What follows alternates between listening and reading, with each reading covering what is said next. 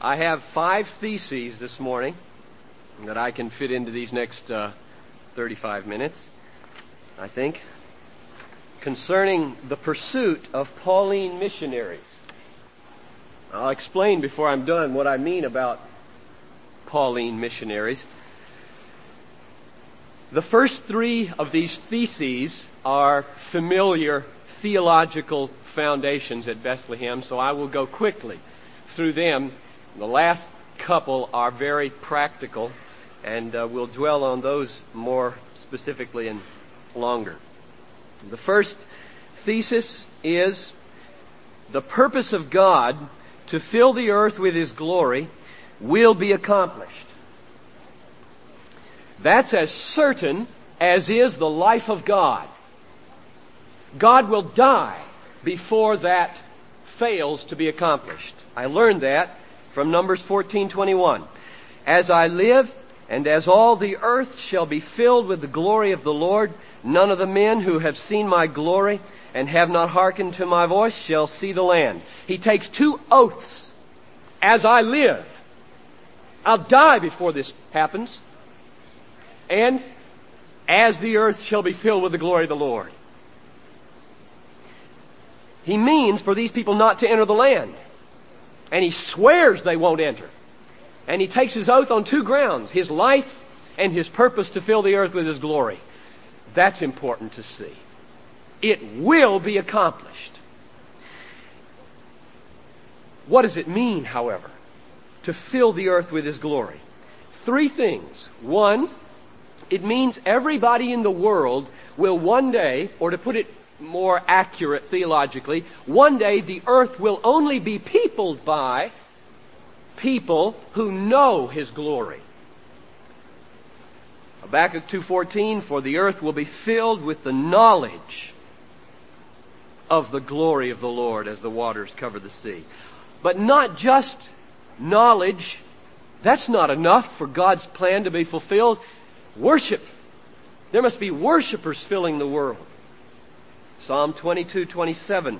All the ends of the earth shall remember and turn to the Lord, and all the families of the nations shall worship before Him. So one day the earth will not only be filled with the glory, that is the knowledge, but also the worship of the glory of the Lord. But that's not enough either to explain what He means. It has to be a certain kind of worship, namely white-hot worship. Revelation 3:16. So because you are lukewarm and are neither cold nor hot, I will spew you out of my mouth. So the people who are not spewed out of His mouth are the people that will inhabit the earth in the age to come. And therefore it's only going to be people who are hot for God. That's why at Bethlehem we do our best to rehearse for that day. We intend to be intense. And if you don't want to be intense, take off. Because you don't want to be in the kingdom. There will only be people in the kingdom who are white hot for God. If you intend to be lukewarm, forget it. You're out already. We want to be hot for God. People ask, why is this so intense at Bethlehem? It's because of this verse. This is a scary verse. Isn't it? It's an awful thing to be spit out of Jesus' mouth. Therefore, God's purpose to fill the earth with His glory is His purpose to fill the earth with people who know, worship His glory with white-hot intensity, and this will be accomplished. All that you know. We talk about that a lot. Second, this you know as well. God blesses His people that they might be a blessing to all the nations. The only reason anybody in this room is alive, has health, has a roof over your heads, has faith in your hearts, has intelligence in your brains, has affections in your emotions, the only reason is to share it. And thus multiply the worship that God gets. Now the Lord said to Abram, go from your country and your kindred and your father's house to a land that I will show you, and I will make of you a great nation, and I will bless you and make your name great. Why? so that you will be a blessing. And then he says it again in different words. I will bless those who bless you, and him who curses you I will curse, and by you shall all the families of the earth be blessed. Same thing in Psalm 67, 1 and 2 and 7. May God be gracious to us and bless us and make his face to shine upon us. Also self-centered, right? Wrong. That thy way may be known upon the earth, thy saving power among all the nations. We ought to pray, bless me. For one reason, to multiply the worship that we feel towards the Lord. Third, through his people, God intends to gather a worshiping multitude from all the peoples of the earth. Now, the word to underline in this thesis is peoples. Because what I want to do is just share with you what most of you already know and what I took 35 years to learn. Namely, that in the Great Commission, when it says, go and make disciples of all the nations, it does not mean political nations like we know them today, the 220 odd political states that exist in the world today. That wasn't in Jesus' mind. And there's some reasons we know it wasn't. For example, back to that text in Genesis 12:3, by you shall all the families of the earth be blessed. And if you take that Hebrew word, mishpahot, families, and just open your concordance, you find it in 10, 5, 18, 20, 31, 32, in the lists of the tribes and families and nations. And then if you come to the end of the Bible and you read in Revelation 7:9, after this I looked, and behold, a great multitude which no man could number, from every nation, tribes, peoples, tongues, standing before the throne and before the Lamb, clothed in white robes.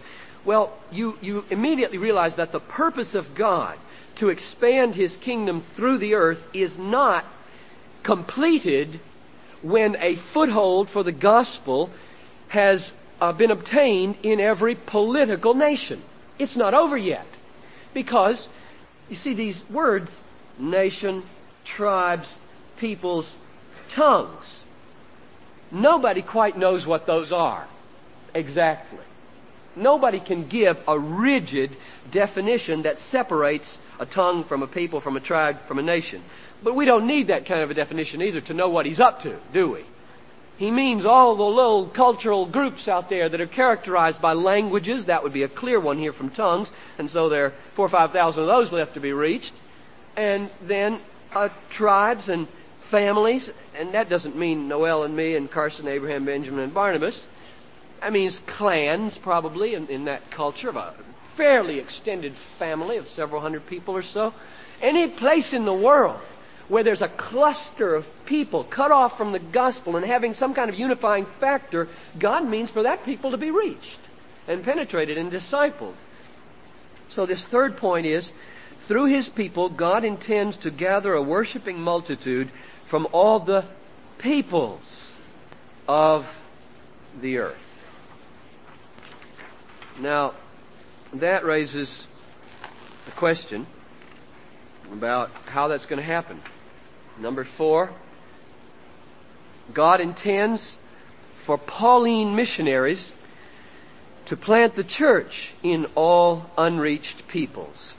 So now I'm ready to define for you what I mean by Pauline missionaries. And I get it from this text. And those of you who were at Bethel on Thursday a week ago, heard me preach on this text. This is Paul's statement to the people in Rome about his missionary strategy. From Jerusalem and as far round as Illyricum, I have fully preached. Now that literally in the Greek is, I have fulfilled the gospel of Christ, thus making it my ambition to preach the gospel not where Christ has already been named, lest I build on another man's foundation.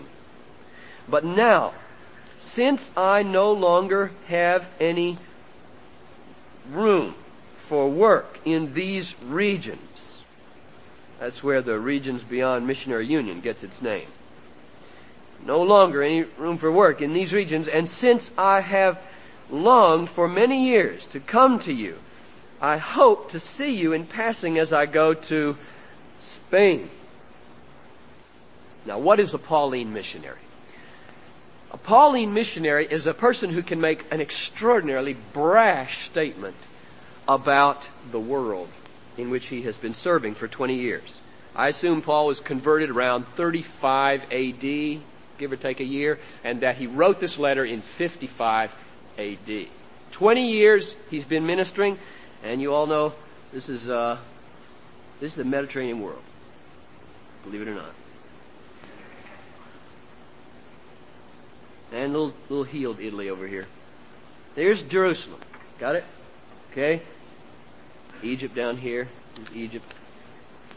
Okay, and here's Troas, and here's Ephesus, and here's Athens and Corinth, and here's Illyricum. You talk about Illyricum?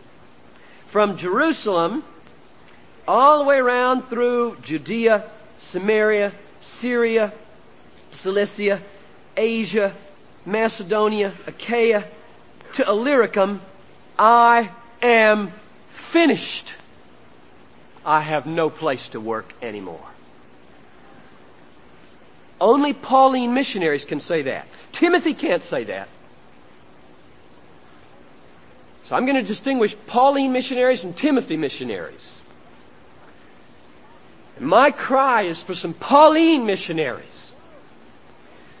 And the world is in desperate need of Pauline missionaries who look around and say, I'm getting out of here. There's too many Christians around here. I have no place to work in Minneapolis. 800 churches in Minneapolis and fewer than 800 missionaries to 1.9 billion unreached people.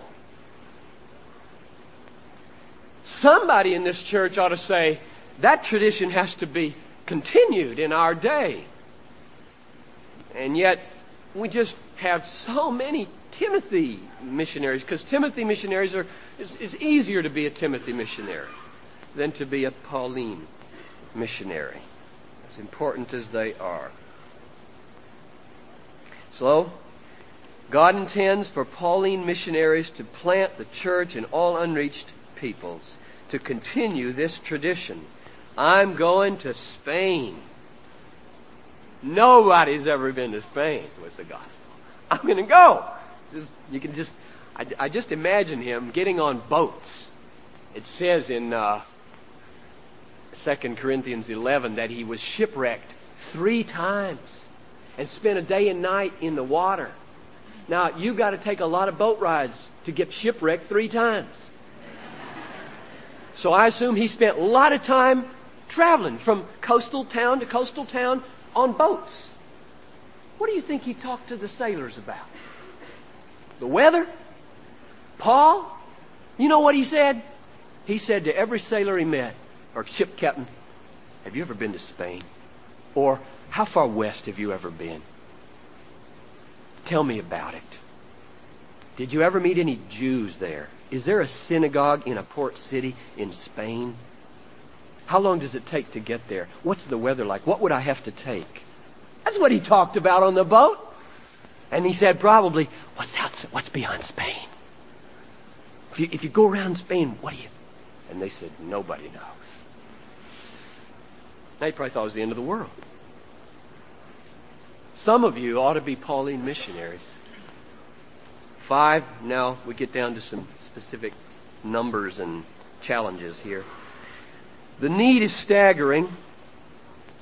The task is possible with God. You know where that comes from in Mark 10. It says, it's hard for a rich man to enter the kingdom, and the disciples just kind of stagger back and say, well then who can enter? And Jesus said, with man it is impossible. But not with God. And the task of missions is impossible, but not with God. So let me just give you these figures that I get from this book.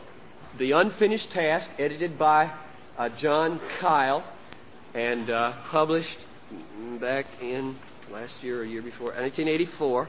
I got these figures from Ralph Winter in that book.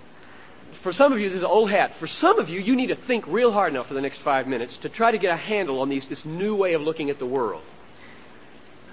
First of all, I have 2 headings here. 7,000 reached peoples. That word is probably new for some of you. Put an S on the end of people. You don't usually do that. 17,000 unreached peoples. So in the world, there are about 24,000 peoples. Now, Ralph Winter wrote an article last year in the International Journal for Frontier Missions in which he said, I'm shifting from talking about 16,750 unreached peoples to 17,000 because I want these 3 zeros to shout loud and clear, these are guesses. These are estimates. Educated guesses. Nobody knows what a hidden people is anyway. That is, nobody knows how to draw a precise circle around it and say they're inside, not outside. There's no nice, clear-cut, clean definitions for an unreached people. You can give sort of general characteristics, but nobody knows. And then beside that, nobody knows quite how many there are. In India, for example, Ralph Winter estimates 3,000. David Barrett says 26,000. So nobody knows quite how many peoples there are. So the zeros should signal for you these are guesses. Now, don't say, oh, then, missiology is just a hocus-pocus science. You really can't do anything definite. William Carey was a nascent missiologist, and you should read in the Enquiry concerning the obligations of Christians to use means to reach the heathens, you should read in there his tables of the world. Good night. He didn't know what he was talking about. He has numbers and populations and unreached groups, and he didn't know anything. It was enough, though, to change the world. It was enough to change the world. All he needed was estimates to see that the need was enormous. So don't be picky and say, oh, we don't know exactly, so we can't do anything. We know enough. 7,000 reached peoples and 17,000 unreached. Now, within these 7,000 reached peoples, there are 1.7 billion non-Christians, even though they're reached. Get that. Reached means the church has been successfully planted. It is alive. It is able to carry on the Timothy-type ministry of winning souls in its own culture. Among the 17,000 unreached peoples, there are 2.5 billion non-Christians. Among these 7,000 reached peoples, there are 245 million true Christians. And among the 17,000 unreached peoples, there are 1 million Christians. So don't let that throw you either. Unreached doesn't mean no sprinkling of Christians. It just means those Christians scattered through those 17,000 groups aren't gathered together into viable, evangelizing churches that can do the work without cross-cultural help. Okay? So don't let that look like a contradiction to you. Then these next figures are simply arrived at by another sort of estimation. You can see what happens between those two numbers. It's divided by 100, right? So 245 million true Christians in the world divided by 100 gives you 2.45 million established congregations. That's just an estimate, figuring that there are about 100 people in each congregation, average around the world. Here there are none of those. It is none of those viable, ongoing, self-sustaining, evangelizing, indigenous churches. Nevertheless, 73,000, and I should have had Protestant up here. I checked that last night because that number didn't sound quite right to me. It's Protestant missionaries. 73,000 Protestant missionaries serving in these 7,000 reached peoples. 90% Timothy-type missionaries. 8,000 missionaries, Protestants, serving among these 17,000 unreached peoples. 10% Pauline missionaries. And Ralph Winter says, what an imbalance. Not that these people shouldn't be there. Not that the Locklers should come home. Especially after what Noemi just said. But that we should not only think in terms of helping the Brazilian church. And I would hope, and I'm sure they would agree with this, that part of our BGC strategy in Brazil should be to equip and mobilize that church to reach its hidden peoples in Brazil. They're there. They're there in Sao Paulo, I'm sure. Those clusters of people, you don't have to go to a hidden country to find a hidden people. So that's number 5. The need is staggering and the task is possible. Well, now how is it possible? What can we do? What is our part in completing the task of reaching 17,000 unreached people groups? And let me put in a parenthesis here. I gave this talk to Dana Olson's church in Trinity when he was ordained last June. And the title I gave to it was How My Mind Has Changed. And right at this point, I'll explain to you why I titled it that at the beginning. I grew up thinking only in terms of winning individuals when I thought of the Great Commission. Go and make disciples of all the nations. And I thought, well, it was very frustrating. You know, when you start to think about it, as a college student, what are you going to do with your life? Well, I want to be a part of the Great Commission. And then you just get so oppressed by the impossibility of it. And in fact, it will not happen if that's the way you conceive of it. If you conceive of the Great Commission as only being completed when all individuals are won to Christ, it's hopeless, because the Bible holds out no such hope. Will He find faith on earth when He comes? The nations will mourn when He comes. He will pour out fire and wrath upon the unbelievers when He comes. We're not going to win all the people to the Lord. So you just sort of get oppressed that, if that's what the Great Commission means, then we're never going to finish the job. Well, here's how my mind has changed. That's not what the Great Commission is. At least not the first half of it that must be completed before Jesus comes. When Jesus says, this gospel must first be preached in all the world for a testimony to all the nations, then the end will come. That's what's got to happen. All the nations, all the people groups have to be evangelized, have to be reached with the gospel and a church planted there. Now, it's so hopeful and exciting to think about finishing it in our generation before I die. Finishing it. Here's how we do our part. Assuming an average congregational size of 100 worldwide, there are 150 congregations for every unreached people. You take 2.45 million congregations, divide that by 17,000. I just checked this before service. I think you come up with 144 point something. And you round it off. We rounded it off to deal with round numbers. 150 congregations in the world for every hidden people. Snap. It's a snap. Numerically, it's a snap. Spiritually is another question. The BGC has about 140,000 members in the U.S. Another 35,000 or so outside the U.S. Therefore, using the average world size of 100 people per congregation, we would have 1,400 congregations average. We don't. We have about 800 because our average is larger. But let's keep it fair, and so we bear our fair share of the load, and say we've got, Bethlehem is 9 congregations. Okay? 1,400 congregations. Now that means that the fair responsibility of the BGC numerically is to reach about 10 unreached peoples. 1,400 congregations divided by 150 congregations per hidden people. Only 10 new peoples to enter in our generation. And we've done our fair share. Now, I qualify immediately because I don't think that's right. I said numerically that's right. Materially and spiritually that's not right, because we are a rich church in America, very rich church, and many of these 2.45 million congregations are poor congregations who are not yet in a position to do the kind of mission that needs to be done, and therefore we should take more than 10.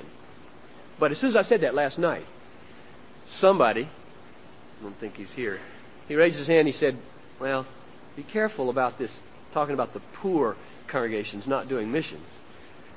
And then he reminded us what we've heard before, namely that there's, and I forget it, something prayer band in India. There are about 80,000 Christians And I think they have 80 missionaries or something, or maybe 800, some spectacular number. And they're broke. They're just poor people. So I'll go back and just retract that statement maybe and go back where I was at the beginning and say the fair share is 10. But I think we should take more. But here's my point. In spite of the fact that these are all guesses and round numbers, do you see that it's hopeful? That it's not paralyzing? 17,000 is not a big number, worldwide speaking, with the number of Christians there are in the world. If we just were burdened like we ought to be burdened. So what must we then do? We must pray concertedly for an awakening and a frontier mentality and movement. And I'm already looking forward to Prayer Week 1986. It's always a great time at Bethlehem. It's an exhausting time because we really pray, and many of us fast earnestly that our church would be awakened and that the conference would be awakened and that the world church would be stirred. Look forward to that. Begin to pray every day for Prayer Week 86. It'll be the first full week in January. The text is going to be, or the theme is going to be, Romans 10:1. My heart's desire and prayer to God for them is that they may be saved.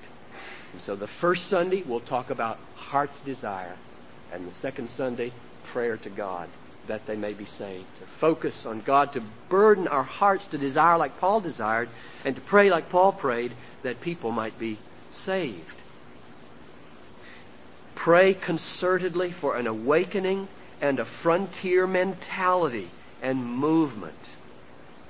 Second, study and strive to become congregations, and here I'm thinking wider than our church, of world Christians. And I don't mean everybody in this room missionaries. And I think it emasculates the word if you say we're all missionaries. Baloney. We're not all missionaries. If you start talking like that, you'll never believe in Pauline missionaries. A missionary is somebody who crosses a culture, gets outside the saturation of Christians, and is pressing out to the Spains of the world.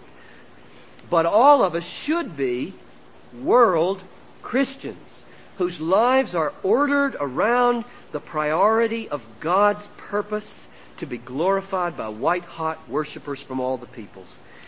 Whatever your profession, however you make your money and work from 8 to 6 each day, you still can be a world Christian with your mindset and your mentality structured around this purpose for being alive. Study is the first word there, so let me hold up some books. I wish every family would buy this book and read it. From Jerusalem to Irian. This is 90 little biographies. It makes the best husband, wife, or family reading if your kids are a little bit older than teeny. It is so good. It's just so inspiring to read missionary biography. And this is such a grand collection. Buy this book. And then pray with your spouse and say, shouldn't we be taking 15 minutes, maybe one night or 2 nights or 3 or 4 or 5 nights a week to read together and pray just to see what God might do in our family? Or this be one of the most up-to-date surveys of what's happening in missions, On the Crest of the Wave by Peter Wagner. Just so good and so simply written that you can hardly put it down. And then, if you want to keep up on a regular basis, Pulse, every week it comes, and this week, just what's going on in the world, an all-out effort made to reach 1 million in Manila. So I was able to put our conference efforts in this broader effort of Manila 85. Every month, World Christian Magazine. This has spectacular photography, and it's of the quality of Reader's Digest. No, I didn't mean Reader's Digest. National Geographic. Thank you. What would I have done if you hadn't tittered? That would have been wrong. This magazine, this would be just great to get. Then if you're more serious, Evangelical Missions Quarterly, every quarter, and the International Journal for Frontier Missions. These are the four things that I sort of poke around in as they come. Oh yes, the unfinished task.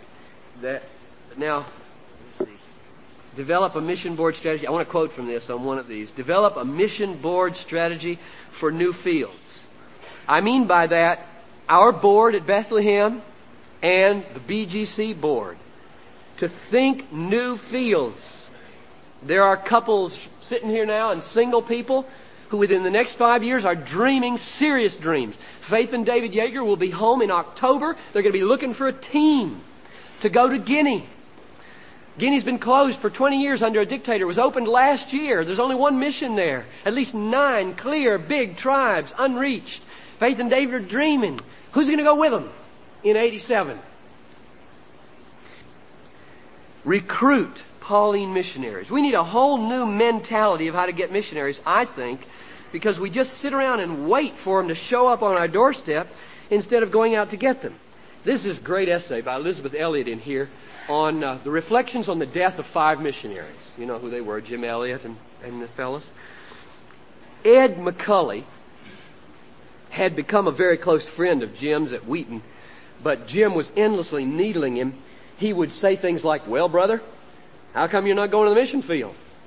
Ed would say, "Well, I don't believe God's called me to the mission field. I'm going to be a politician." In fact, he tells the story how they used to drive down to Chicago. Ed McCulley would be riding on the back of the convertible, and Jim Elliott would be sitting in the front, and they'd stop at a stoplight. Ed McCulley would jump out and run around saying, "Vote for Elliott! Vote for Elliott!" And then jump back in the car. Just the kind of man he was. No politics, just felt like doing it. After Ed graduated, he enrolled in law school and took a job as a night clerk in a hotel in order to spend some of his time studying. Jim visited him there and said, "Brother, why aren't you spending half your time during these long night hours reading the Bible?" So Ed began to do that. In a sense, Jim Elliot called Ed McCulley to be a missionary. Ed ended up in the jungle. Jim was hoping that Ed and he would be sent out together. The Lord sent people out 2 by 2, so Jim had been praying for a long time for someone to go along. He was quite convinced that it was not to be a wife, not at least until he had spent some time in the jungle, so he prayed for a buddy. Then Ed disappointed him by getting married, so Jim prayed for another partner. He knew a man in Seattle who had a master's degree in literature from the University of Washington and was headed for a teaching career. His name was Pete Fleming. Jim went to visit him and said, "How come you're not going to the mission field?" Pete was called to missions and died at Jim Elliot's side. That's the way to get missionaries. Not just sit around and wait. Eyeball the people you know are gifted and say to them, "Why aren't you going to be a missionary? Look at these statistics. How are you going to stay home?" We ought to recruit. Good night.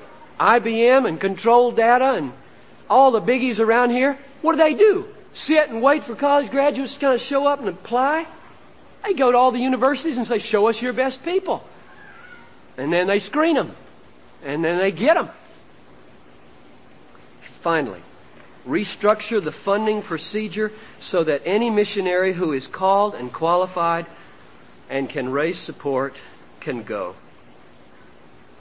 Well, that's a big one.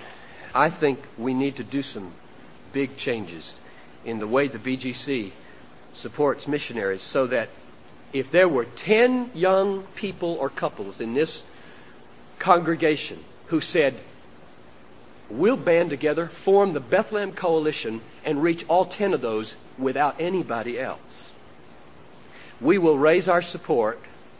Will the BGC send us?" The BGC ought to say, "We sure will if you're qualified and called." Instead of saying, "Well, you're not in the budget."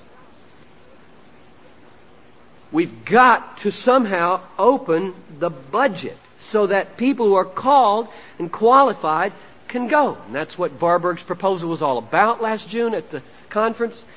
And it was tabled to my dismay, but perhaps on that table we'll be blessed of God. And who knows, maybe those 10 unreached people will be reached.